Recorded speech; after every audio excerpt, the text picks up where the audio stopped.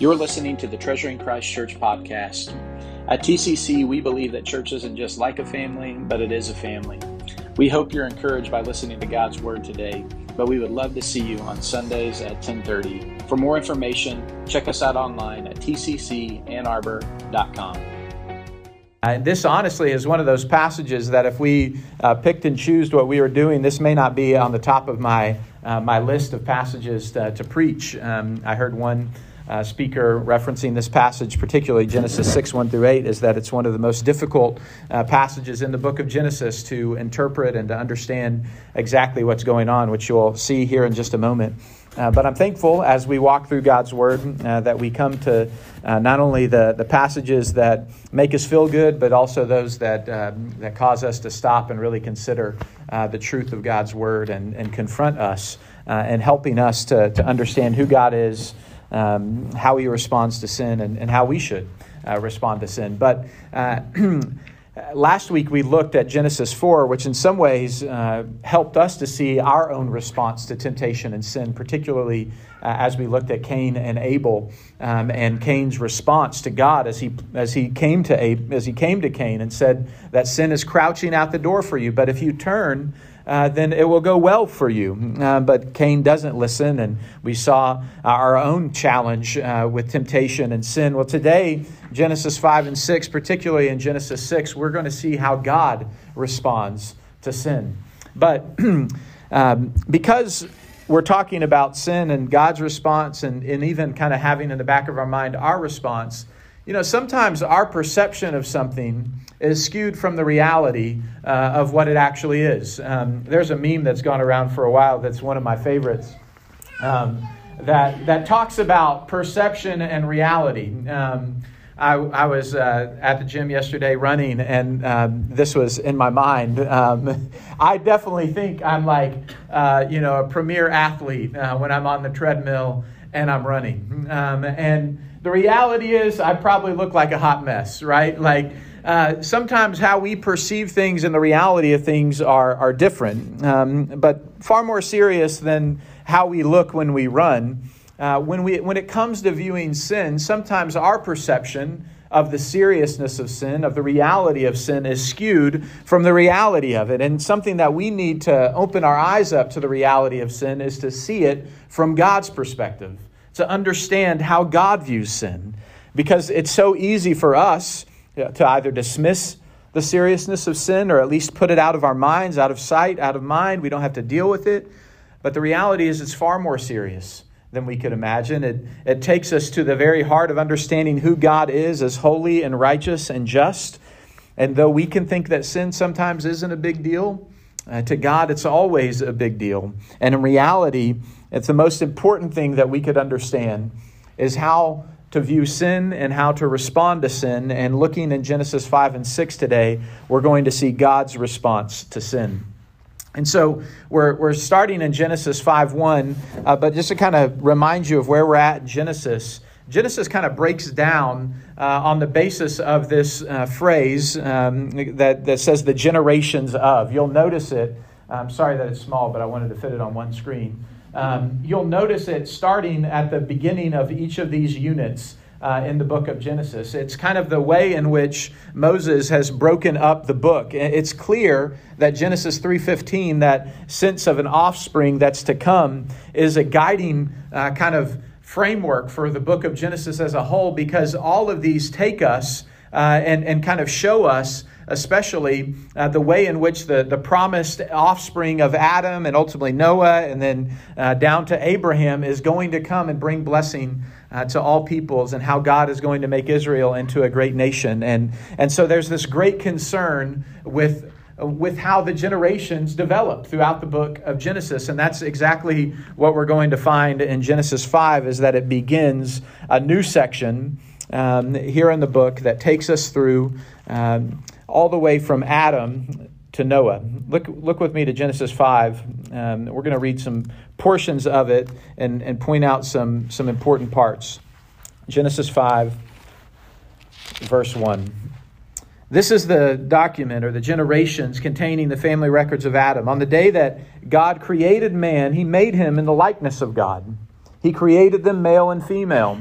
When they were created, he blessed them and called them mankind. If you remember Genesis 1, this is reiterating what Genesis 1, 26 through 27 said, that God is the creator of all things, and he created as the pinnacle of his creation humanity, male and female, Adam and Eve. He created them in his image, in the likeness of God.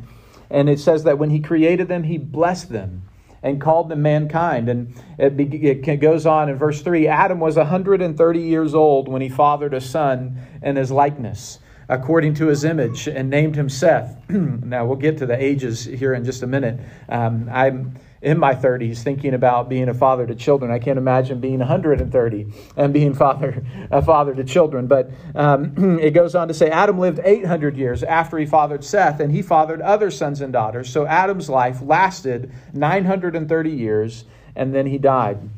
And then it picks up with Seth, and it goes from Seth all the way down to Noah in verse 32. And it says, starting in verse 30, Lamech, who's not in reference to the one we saw in Genesis 4, but a different one, lived 595 years and fathered Noah.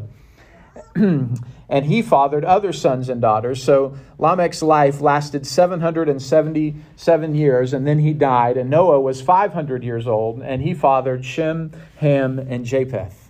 This is the generations of Adam, taking us from Adam to Noah. What I want us to see in terms of God's response to sinners, God's response to sin is right here in chapter 5, that God is patient with sinners. God is patient with us. But before we dive into that, I think two issues up front that have to be addressed and acknowledged as we look at Genesis 5 is the time span covered by the genealogy, and then the lifespan of those who are listed in the genealogy. So the genealogy is not an unbroken chain. And we know this because it doesn't begin with the first child that Adam and Eve brought into this world, with Cain, or even with Abel. In fact, it begins later with Seth. And so what we see happening is there's a selectivity in who is listed because it's pointing out how we get from Adam to Noah. It's showing us the way in which that takes place. And so it's not an unbroken chain per se, though I think there's much overlap that takes place here. But it's not saying that even that Seth is the first child of Abraham, or necessarily say that Enosh is the first child of Seth, and et cetera. But it's pointing out selectively the line through which God has chosen to bring about his promise, ultimately leading us to Noah, which will then lead us through Shem to Abraham. And so the time span isn't this unbroken chain, but it's demonstrating God's promise of Genesis 3:15, how it'll come to pass. Now, the lifespan, which I joked about being 130 when Adam was giving birth to Seth, is a unique thing. And there are a lot of people who look at that and go, just no way that can be real. Like, that's way too long. Like, nobody lives till 900 years old, right? Like Methuselah. Like, we joke about Methuselah. When somebody's in their 90s, we say, you're as old as Methuselah, right? But Methuselah made it to 969, right? Like, he was an old guy. And so, as we look at this, just the kind of bent in my own heart is I want to understand God's word according to its word. And it's clear throughout Genesis that we're talking about history. It's clear, even in Genesis 5, that as it goes back to creation, this isn't a metaphorical story about the longevity of life. This is talking and presenting this as literal, that these are literal years. And particularly, I think it's tied to the blessing that God gave to Adam and Eve and to humanity. And part of the reason in which we see them put out of the garden is so that they might not live in their sin forever. And so there's this sense in which there is a real blessing that God has given humanity in this pre-flood period of time, in which their lives and their lifespans were significantly longer than they are today. And this also, I think, helps us to make sense of how humanity began to develop. For example, I didn't have time to look at this last week. When Cain goes away from his family and is this wanderer, he knows his wife and has children. So where did Cain find his wife? And this is, I'll be honest, as just a student of the Bible, I'm disappointed in commentators because most of them dodge this bullet. Because they don't want to wrestle with this. You either have to think that God created other people in addition to Adam and Eve, and that's how Cain found his wife, or that Cain's wife was among perhaps one of his sisters or one of his sister's children. And that's how it developed. And it's clear in God's word in the law that God forbids intermarriage later on. That we see that clearly in the law, and I'm resisting all the jokes that, as an Arkansas person or West Virginia person, all the jokes that come up about all of this. But it's clear before God does that, even as we see with Abraham and Sarah, that the initial way in which humanity developed on the earth, according to what we see in Genesis, is it all came through Adam and Eve and the children that they bore. And if Adam lives till 930 years. There are a lot of children that are probably born during that time period. And in fact, it makes this point. And this is the reason I think that these are little years and helps us to understand how humanity began to flourish. After Adam fathers Seth, it says he lived 800 years and he fathered other sons and daughters. The implication is there were more children and that this is how humanity developed. And so while that today, there's something C.S. Lewis called chronological snobbery. Sometimes we can look back and we can be like, oh, those people were so, medieval. They didn't know what they were talking about. I can't believe that they're saying that. We can sometimes look at it from our perspective today and go, no way, that's what's going on here. That just doesn't make sense. And rightfully so, because God's word and the law, which was given after this period of time, after it got to a certain point, it was clear that was not to take place. And yet in the beginning, it was, I think, how God intended humanity to spread out and to develop. And another point here as it relates to their lifespan, I think God specifically says that we'll look at in chapter 6 that he's going to limit their days to 120 years. And so from Genesis 6 and after the flood, we begin to see the lifespan of people decrease. And some people take the limit to the statement of 120 years to be a reference to the amount of time before the flood comes. But I think in light of the clear digression of the age of people in the Bible, it's clear that God as judgment is limiting their life span to 120 years. And scientific studies today show that if everything were to go well for human beings today, we can live for about 120 to 125 years. And it's reflected in our DNA and today. And so we see through all of this that the lifespans that's presented here in Genesis 5 and in the early accounts of Genesis, I take as literal. And I think it's helpful for us to understand it for those reasons, and important for us to check perhaps our skepticism as we look at it based on how we understand things today and understand how God unfolds things in the beginning, but then how he limits things as judgment, and how the flood and what follows really changes the makeup of our world and the makeup of human beings. And so we see how these two issues up front, I think, are just begging to be answered, of course, as we read them. It's important for us to kind of try to make sense of how God's word presents itself and how to understand it faithfully and appropriately. And I think that's the best way to take this genealogy, is to understand it not as a linked chain of successive births, but as an unbroken chain with an emphasis on the promise of Genesis 3:15 coming to pass and the lifespan of those in Genesis 5 as literal. But I said the point here wasn't to unpack how long the people lived, but it's to demonstrate that God is patient with sinners.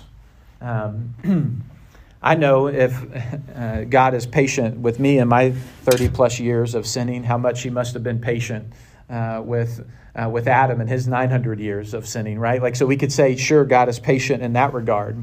But what I want you to see is that following from what God told Adam and Eve in the garden in Genesis 2:15 through 17, he said, when you eat of the tree of the knowledge of good and evil, you will surely die. The reality of death and death's reign becomes apparent as we look at this genealogy. If you look at Genesis 5 and you just allow your eyes to fall over the page, you'll see 10 times, he died, he died, He died. He died. I won't go through 10, but you get the point. Right? As sure, the only sure things in life, they say, are taxes, right? That's coming up, and death. And here we see the reality of death's reign in this genealogy. And death's reign comes, as we mentioned, as Genesis 2:15 through 17 says, because of sin. And yet in the midst of this, even though we're about to see God's judgment through the flood, in the midst of the generation after generation after generation of death's reign, and as we saw in Genesis 4, of humanity apart from God, capable of great things, and yet dismissing and denying God throughout their life, presuming against God like Lamech did, boasting of killing a man and dishonoring God's design for marriage, and presuming against God's promises, just like God promised to avenge Cain. He says, anybody who does this to me, I'll avenge them 77 times. The earth is filled with sin. Sin is spreading. And the results of sin are spreading. And yet God is patient here. And in the midst of his patience, we see that though sin is spreading and death is reigning, we see that there is a way to find life. And we find it down in Genesis 5:21 through 25. It says that Enoch, who was fathered by Jared, it says in 18 through verse 20, was 65 years old when he fathered Methuselah. And after he fathered Methuselah, Enoch walked with God 300 years and fathered other sons and daughters. So Enoch's life lasted 365 years. Notice at this point in the genealogy, the expectation would be to find, and he died.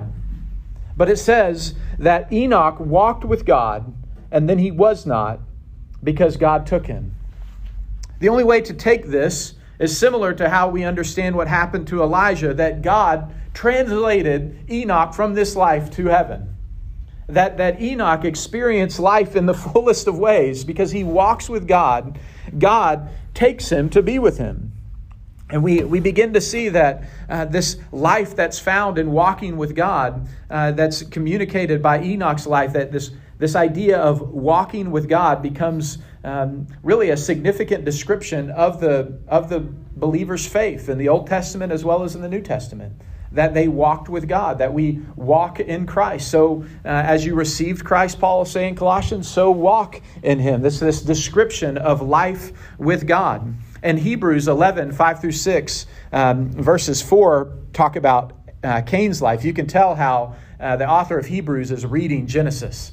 Because it goes through, starting with Abel's sacrifice and how he offered it by faith. And it comes to Enoch in verse 5 and 6. And it says, by faith, Enoch was taken up so that he could not see death. And he was not found because God had taken him. Now, before he was taken, he was commended as having pleased God. And the author of Hebrews goes on to say, and without faith, it's impossible to please him. For whoever would draw near to God must believe that he exists and that he rewards those who seek him.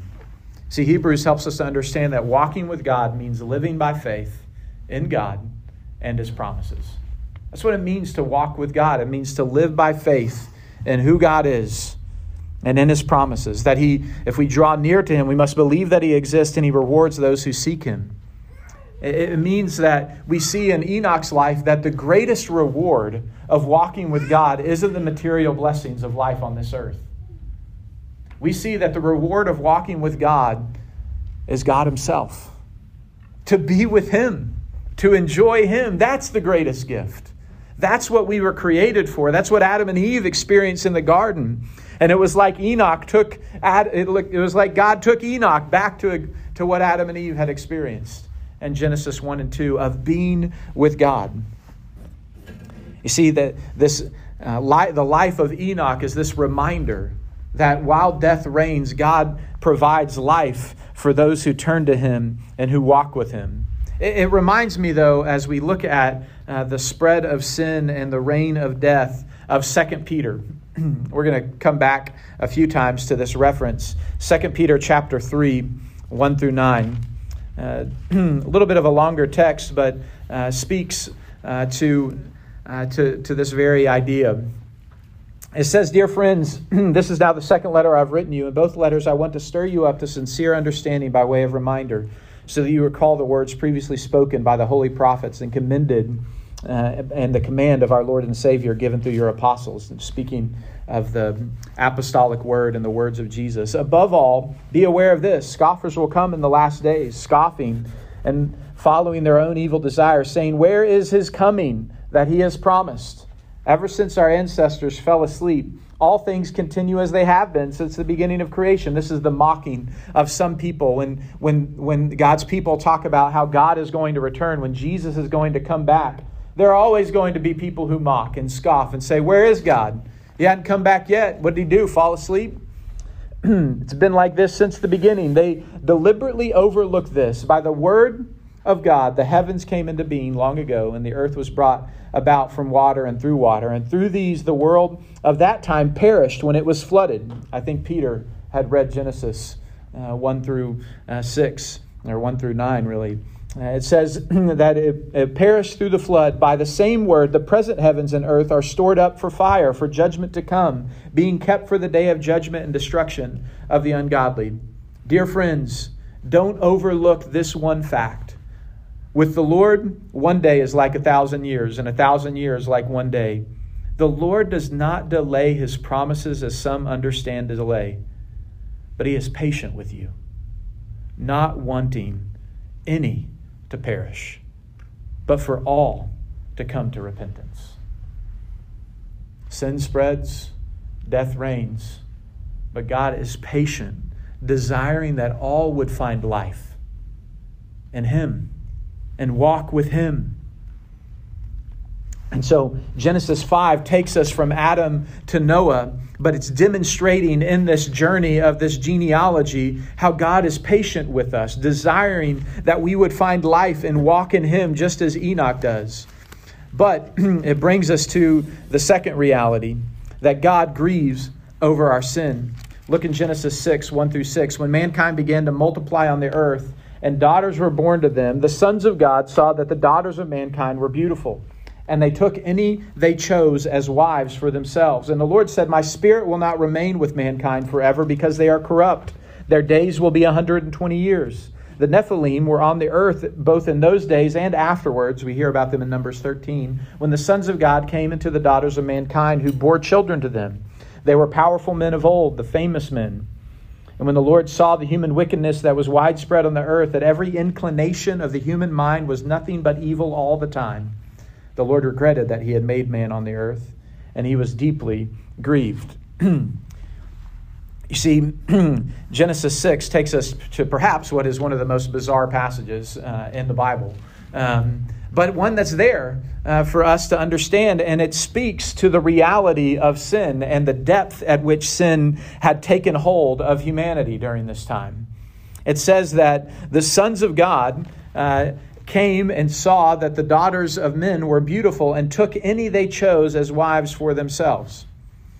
And the sons of God get all the attention here, and we'll talk about them in just a minute. But the point, I think, of what unfolds here is really to show us the depravity of sin and God grieving over the depth of sin in humanity.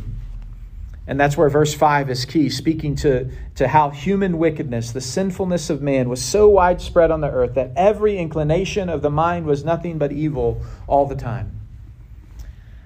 But to get to verse 6 or verse 5, we have to understand what verses 1 through 4 are saying. So who were the sons of God that came to the daughters of men? There are kind of two primary ways to understand this. Some understand it as the sons of Seth, from the line of Seth. You kind of have this contrast in Genesis 4 and Genesis 5, the ungodly line of Cain and the godly line of Seth, so to speak. And so some would take it perhaps that these are the sons of Seth who came to the daughters perhaps of Cain, and they had children, and so it goes. To me, that would be nice. I would like the convenience of that interpretation. But it doesn't make sense of the significance of why God responds the way that he does. The other primary understanding is that these are fallen angels. that this is demonic activity, that the sons of God, which throughout the Bible, the sons of God, when we get to the New Testament, we have a clear reference to the sons of God being God's children is a reference to believers. But throughout the Old Testament, the sons of God is repeatedly a reference to angels. It speaks of this in Job, how the sons of God were there before at the creation of the earth and rejoicing in the creation of things. And then in other places we see references to the sons of God being references to angels.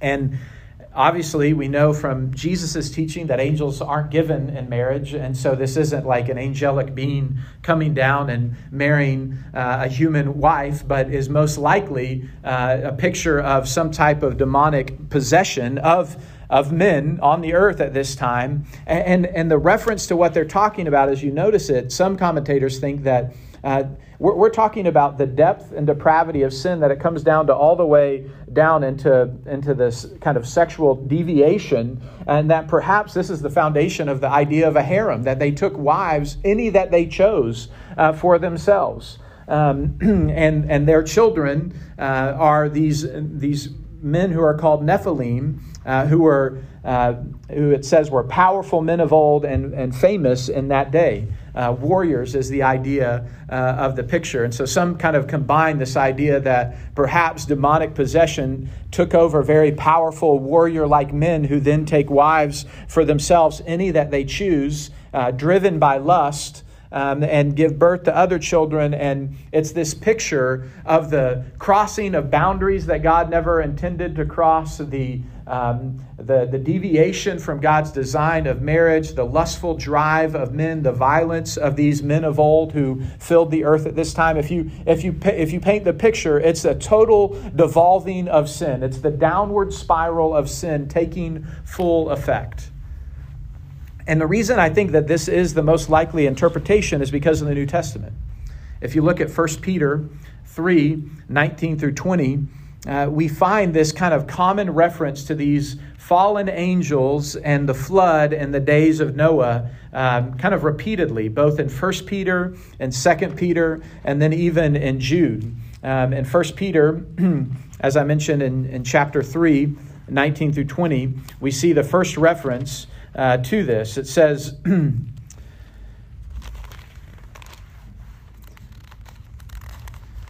verse 19,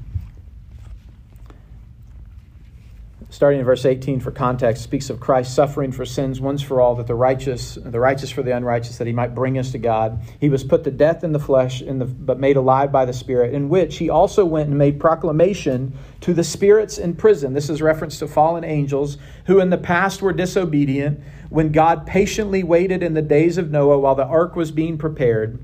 And it goes on and it talks about how God saved Noah, and it makes a connection to baptism there. But it has this reference to these spirits, which throughout the Bible isn't a reference to human spirits, but is a reference to angelic spirits that were in prison and were in the days of Noah while the ark was being prepared. 2 Peter makes this more clear in chapter 2, verse 4. For God did not spare the angels who sinned, but he cast them into hell and delivered them in chains of utter darkness to be kept for judgment.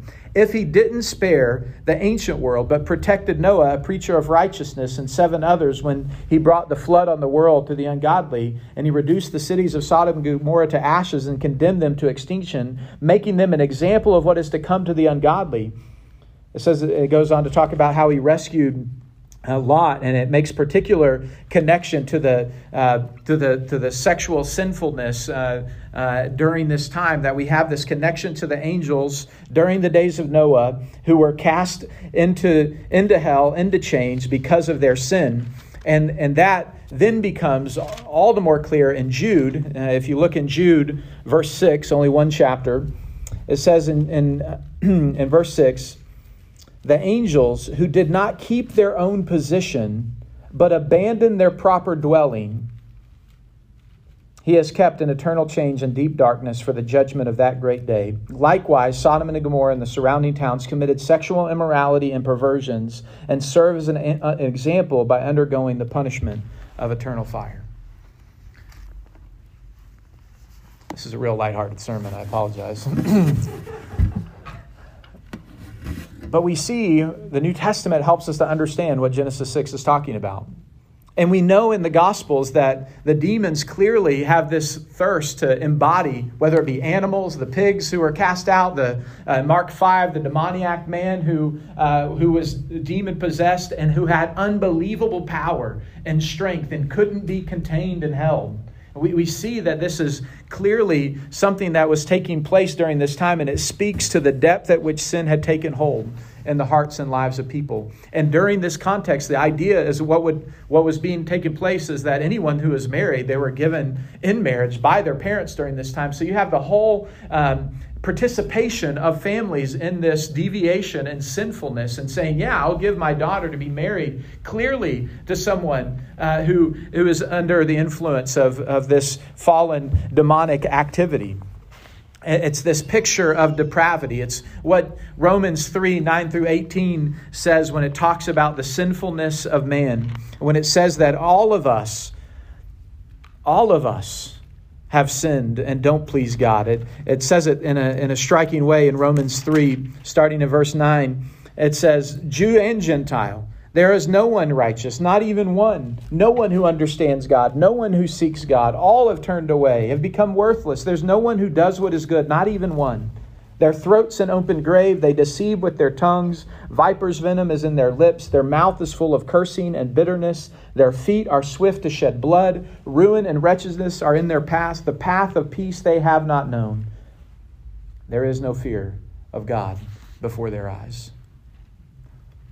Listen, the Bible teaches us that that we are totally depraved, that we are sinful in every capacity. Here's what that means, though. It doesn't mean that we all sin in every way. It doesn't mean that we never choose to do something good, that there are no nice people who are also who reject God and who don't believe in Him. It means that we're not all as sinful as we could be, but we all are sinful. We all have sinned and rejected God in our hearts. And apart from God waking us up and making us alive, we would not choose Him. And Genesis 6 shows us what happens when that is taken to the fullest degree. It's an ugly picture. Sin grieves the heart of God, just as it damages our relationship with Him. Psalm 78, 36 through 41, referencing God's people in the past, it says that they flattered Him with their mouths, but they lied to Him with their tongues. Their hearts were not steadfast towards Him. They weren't faithful to the covenant. But He was compassionate, and He atoned for their iniquity and didn't destroy them. He restrained His anger often and didn't stir up all His wrath. He remembered that they were flesh and the wind that passes and comes not again. How often they rebelled against Him and grieved Him in the desert. It's showing us the depravity of our sin. But remember, this passage is pointing us to God's response to our sin. How does He respond? He's grieved over sin. Ephesians 4:30 says, don't grieve the Holy Spirit of God, by whom you were sealed for the day of redemption. Our sin grieves the heart of God. If we could get a glimpse of the depth of our sin in Genesis 6, which is mind-boggling to us, we don't quite understand what's taking place there. The point of it is that whether it's the sons of Seth or it's these fallen angels, the point is humanity is beyond self-help. You can't find a book at Barnes & Noble or on Amazon that's going to fix the problem in Genesis 6. You can't find a book that's going to make your life better in 7 days. What Genesis 6 is saying is that the depth of sin brings about the judgment of God. But the God who judges us, which we're going to see in a minute, is grieved over our sin. And it goes on to say, not only does He grieve over their sin, but Genesis 6:5 says that He regretted that He had made man on the earth. What does that mean, that God regrets that He made man on the earth? I think the language of regretting, we clearly know that God is not man. He took on flesh in the person of Jesus, the second member of the Godhead did. But God is not a human being. He doesn't have a heart in the literal sense, but we see His emotions throughout the Scriptures. And the language, these anthropomorphism languages that are used of God, are an accommodation, if you will, to us, to help us understand God. John Calvin said that it's like a father lisping to a child to talk to them so that they can understand. It's God lisping to us. It's his speaking of regret is meant to communicate his profound displeasure of sin. It doesn't mean that he's changed, that something that he is changed, but that something he had created has changed. And then he expresses his disappointment in words that we can grasp. There's a passage in 1 Samuel 15. We don't have time to read it, but if you go, just note 1 Samuel 15, verses 11 and verse 29. In 1 Samuel 15:11, after Saul sins and God removes him from being king, it says that he regretted making Saul king. And then it says in verse 29 that God doesn't repent or regret in the same way that man should, because he is not man, he is God. And so it's like this, well, verse 11 and verse 29, he repented or he regretted, but he isn't like man who regrets. And so I was helped by this statement by John Piper, who said the point of this verse 11, is even though there is a sense in which God does repent or regret, it's the same word, there is another sense in which he does not repent or regret. That's what verse 29 of 1 Samuel 15 says. The difference would naturally be that God's repentance happens or regret happens in spite of the fact that he has perfect foreknowledge. It's not that he didn't know what was going to take place, because that would be like a human repenting or regretting. We repent because we lack foreknowledge of what's to come, right? Like we you do something and you can regret it. I actually thought of it this way. I like Frida Batidos. I don't know if any of you have eaten there. I know the outcome of what's going to happen when I eat one of those sandwiches from Frida Batidos. And yet I do, because I couldn't have imagined it any other way, right? And so on the other end of it, I know what's going to happen, but I regret having done it because of the feeling on the other side. In a much more serious way, what we have here is God knows what's going to happen, and yet speaking in language that accommodates to us, he says he regrets what has taken place. And so all that we can say is, while most human repentance or regret happens because we lack foreknowledge, God's does not. He has perfect foreknowledge. God's way of repenting or regretting is unique to him. God is not man that he should repent. So as we understand what's taking place here, we have the internal heart of God, so to speak, on display. That what God does in Genesis 5 and 6 is also to understand that God doesn't act inconsistent with who he is. God doesn't change in the essence of his nature and his promises. So when he brings judgment on creation because of the sinfulness of humanity, it's not inconsistent with who he is, because he is righteous and holy. He created man out of an overflow of who he is. He judges humanity in an overflow of who he is. And so we have here this picture of God's grieving over sin in Genesis 6 that leads ultimately to judgment. It says in verse 7, the Lord said, I will wipe or blot out mankind whom I've created off the face of the earth, and together with the animals and the creatures that crawl, the birds of the sky, for I regret that I made them. God brings judgment. He judges sin.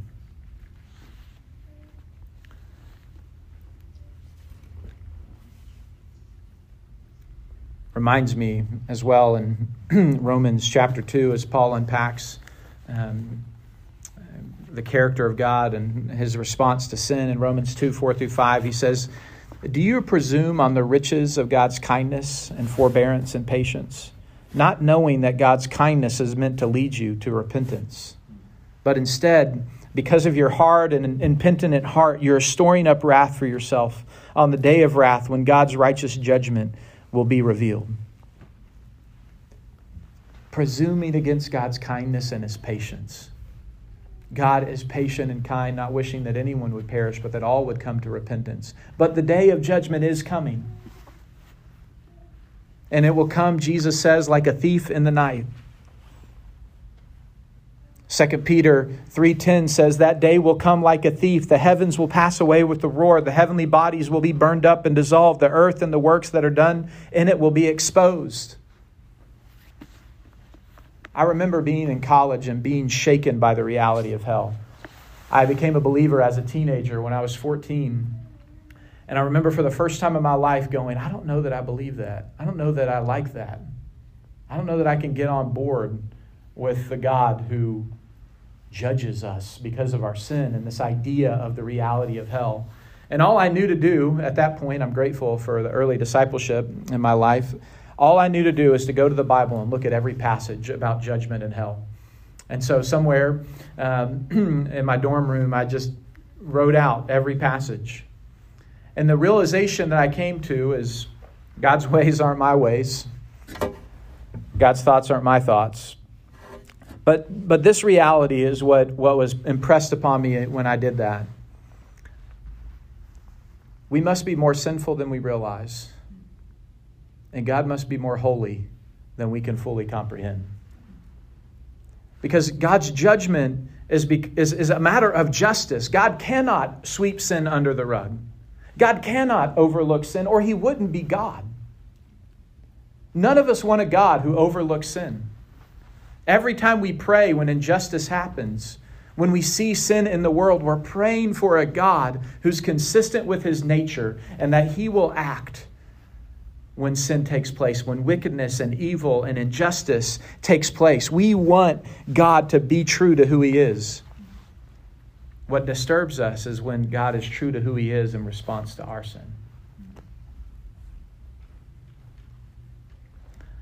This reality of God's judgment should sober us, should make us to consider our own salvation, consider how we have responded to our sin. If we have seen our sin for what it is, the sinfulness of our sin, and turn from our sin and turn to God. But it also should provoke in us a burden. We too live in a world where sin spreads and death reigns. And we have the answer.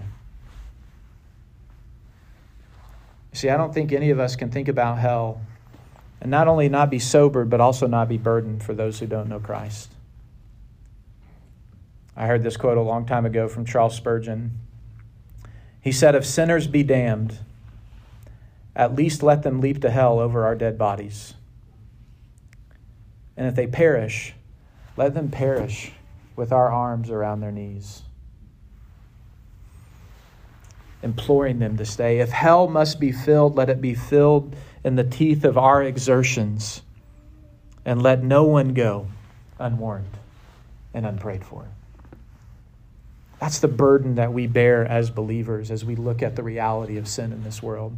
There's no presumption. There's no pride in thinking that we've got it figured out. We've got all the answers. There's no boasting. There's no looking down our nose on someone who doesn't yet know Christ and thinking, oh, you just don't know. There should be only in our hearts humility that we would stand in the same place if it weren't for the grace of God.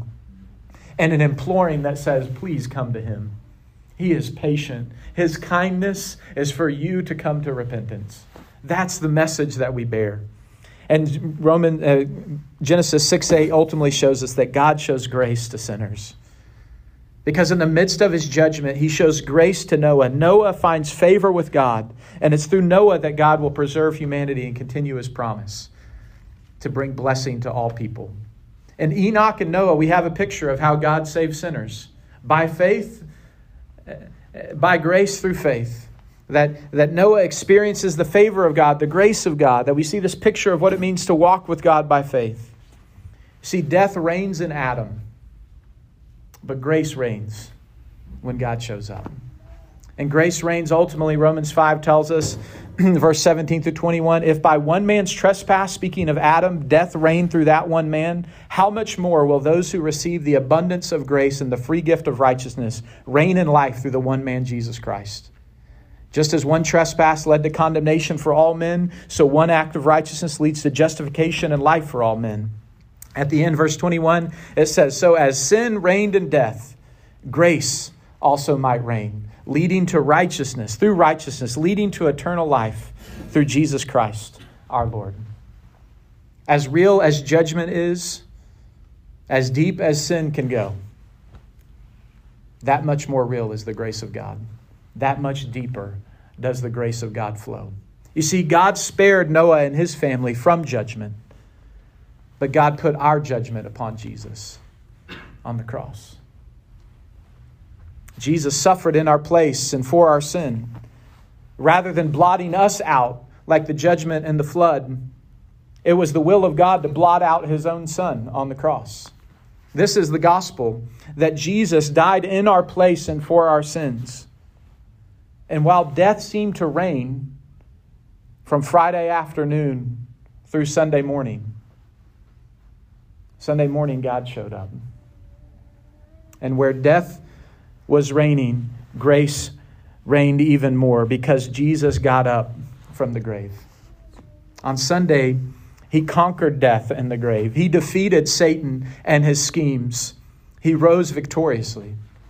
And the consistent message of God's word is that he gives life to all who will come to him. He gives life to all who will call on his name. We're going to close with this. I'm going to read from 2 Peter, verse 3, the continuation of what I read earlier,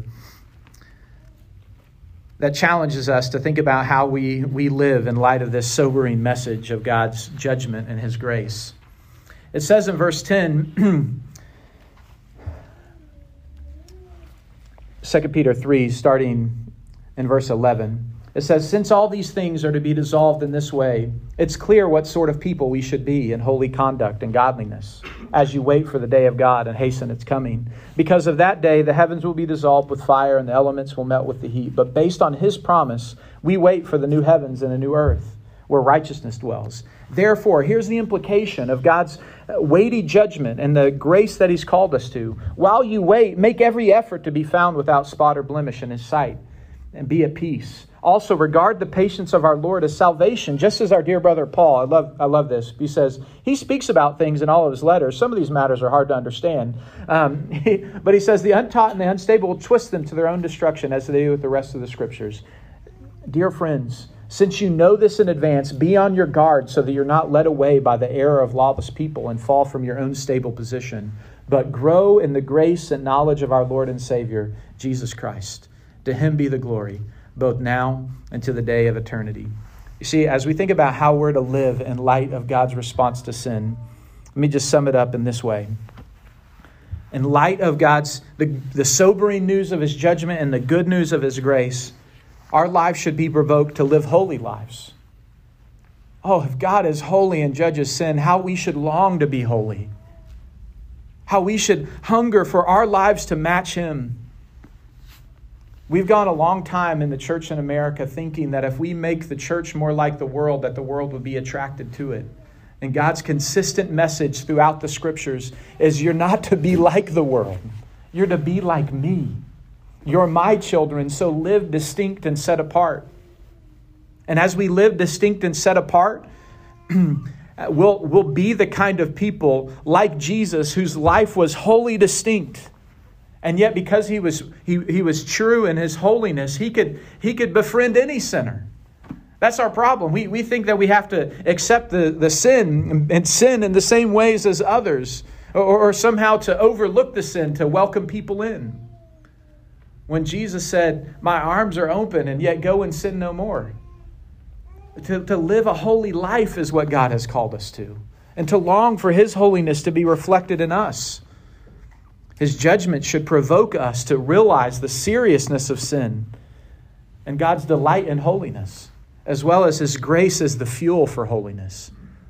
Listen, it's grace that fuels holy living. Don't get it backwards. It's not holy living that gets grace from God. It's his grace that he's shown us that fuels us to live holy lives. And then stand firm in the faith. 2 Peter, he says, don't allow people to twist the scriptures. I truly believe as we look at what God's word says, consistently we battle the challenge of taking God at his word, believing what he says, standing firm in our faith. And then he says, continually grow in grace. Grow in the grace and the knowledge of our Lord and Savior.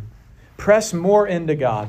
We do it as we open His Word here, as we do it in small groups and personal discipleship, through equip classes, in our daily lives as we open God's Word. God is telling us to grow in grace. Grow in the grace that He's given us. Be strengthened by His grace. To live holy lives, to live on mission, to live for the sake of others. It's the grace of God that fuels all of the Christian life. And ultimately, as we know these things and as we live this way, how can we not make the gospel known? How can we not share the good news of what God has done? Listen, if this isn't true, then what we should all do is just forget about all of this. Why are we wasting our time here? Why go through all of this? But if it's true, how much different should our lives be? How much more zealous should we be for holiness? How much more eager should we be to make Him known? How gracious is it of God to tell us the truth of sin and to show us how He responds to sin, so that we would be people after His own heart, burdened by sin, grieved by sin as He is, provoked to live holy lives and to make Him known. I think that's what God's calling us to. As weighty as Genesis 6, 1 through 8 is, what a gracious gift it is that it's in the Word of God to compel us to remember that though sin spreads and leads to death's reign, that there is a God who is full of grace and who is full of mercy, who gives us the way to life in His Son, Jesus Christ. Let's pray.